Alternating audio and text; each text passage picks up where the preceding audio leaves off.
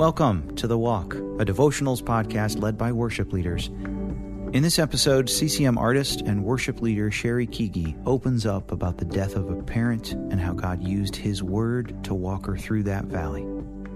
Here we go.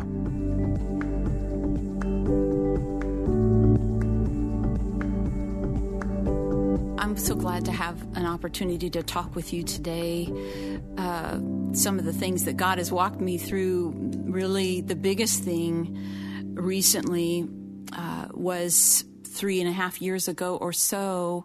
I got a call from my sister in California that my dad had taken his life. That just wasn't even in my vernacular, that would even be a thing, that I would ever receive a phone call like that. As I was reeling that night, crying out to the Lord, I couldn't even really open the scriptures, which would be my normal go-to, when I'm hurting or emotionally overwhelmed, go to the Word. But the Lord in His kindness had already put some word in me from a habit, a lifestyle of daily being in the Word and Bible study through the years, that the Holy Spirit allowed me to recall a verse that was of great comfort. And I just had it already in my mind. And I kept saying that night, I repeated it over and over again, Psalm 116:15, that says, "Precious in the sight of the Lord is the death of the saints." It just came. When the opportunity presented itself, when the need arose, that's the verse that God brought to the forefront. And I said it over and over again, and it comforted me. And I later flew to California, was with Mom and my sister and family, and navigating through this tragedy that had happened. My dad, a believer, but I think despairing of some health challenges he faced. And Dad and I had such a sweet, great relationship. But that verse that came to me, I later then wrote it in a song that I sang at my dad's memorial service, or celebration of life, if you will, as we like to call it as believers, because we know that we have life eternal in Christ.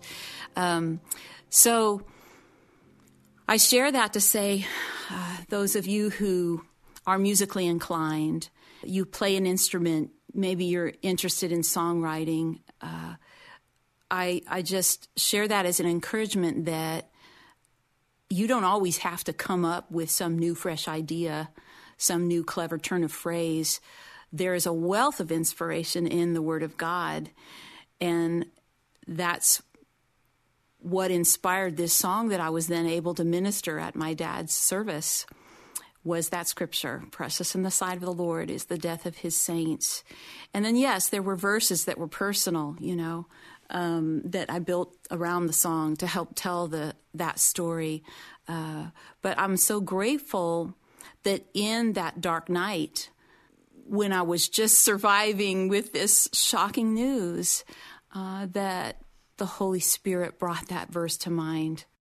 But that only came from a lifetime of building time in the Word in my daily life, going to countless Bible studies through the years, doing Bible study homework, reading the scriptures, journaling, writing down verses, and creating a habit, a lifestyle in His Word. So let God's Word inform your craft. Let God's Word beef up your calling. You have a song in your heart. You have a testimony to share.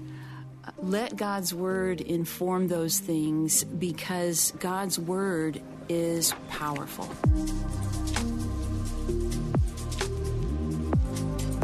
I'm blessed to have both my parents still here, and both of my parents are believers, but I dread that day, which will surely come, right?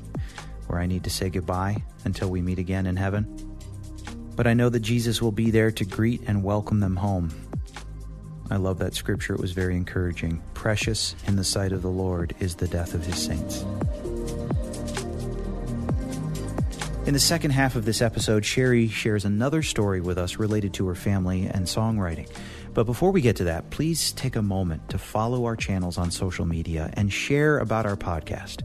We're really excited about this show and hopeful that it will bless you, your family, your worship teams, and bless all of you worshipers out there too. Okay, back to Cheri. So it's been a really sweet season for me now being a grandma. I have two precious grandsons, about ages 4 and 1. And I remember way back when I was a mom and a new Christian artist, I had written songs for each of my kids that were recorded on my albums. A song for my son Cameron called Little Boy on His Knees that I sang at moms conferences and MOPS events, Mothers of Preschoolers is what that stands for, and had little pink and blue T-shirts that went with the song lyrics. And those songs really encouraged a lot of young moms in their endeavor, the high and holy calling that is motherhood, and wrote a song for my daughter called Beautiful Little Girl. And now she is a grown woman, married with 2 children, and it was a sweet thing to turn around and write a song for her as a surprise. When she was pregnant with her first, I wrote a song called That's What Babies Bring, and sang it as a surprise at her baby shower. And there was not a dry eye in the house, because there were mothers, grandmothers, even a couple of other expectant mothers who were her friends that were also there. And that lyric is now hung in a shadow box in my grandson's bedroom. And sort of neat to come full circle and to now be praying for a new generation. I count it an honor, just as I counted it an honor to speak my children's names in prayer before the Lord. I now add my grandsons' names in prayer before the Lord. And there's a really beautiful scripture. Of course, we pray, that our babies will come to know the Lord at a young age. And there's a scripture, 2 Timothy chapter 3, verse 14, that says, "But as for you, continue in what you have learned and have firmly believed, knowing from whom you learned it, and how from childhood you have been acquainted with the sacred writings, which are able to make you wise for salvation through faith in Christ Jesus. All scripture is breathed out by God and profitable for teaching, for reproof, for correction, and for training in righteousness, that the man of God may be complete, equipped for every good work." So when we think about, leading from the platform, whether it's in song or some kind of devotion or teaching, when we impart the scripture, that has the potential for generational impact. And so you can never fully estimate how God might use a tiny little teaching that you might share, a verse that you read. I read 2 verses there.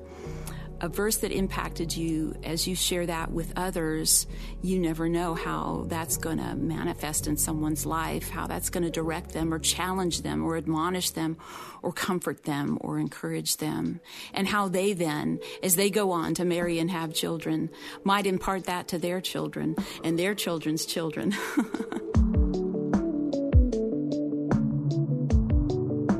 What I really appreciated about these 2 devotionals from Cheri is how both surrounded her actively consuming and speaking the word over her family, over her friends, during ministry events, and in her songs. That's really the takeaway for all of us, right? Know your word. Thanks to Cheri for blessing us with these stories. Cheri has a new album coming out called What I Know to Be True, and we'll play out this episode with a song called Yours to Keep, co-produced by Cheri's uncle, Phil Keaggy. We've put links to more info on Cheri in the show notes on worshipleader.com. Thanks to Matt McCarty for producing and editing today's episode. Jacob Fairclough produced our theme song. The Walk is brought to you by Worship Leader Magazine, which is an authentic media brand. I'm Joshua Swanson. Thanks for listening.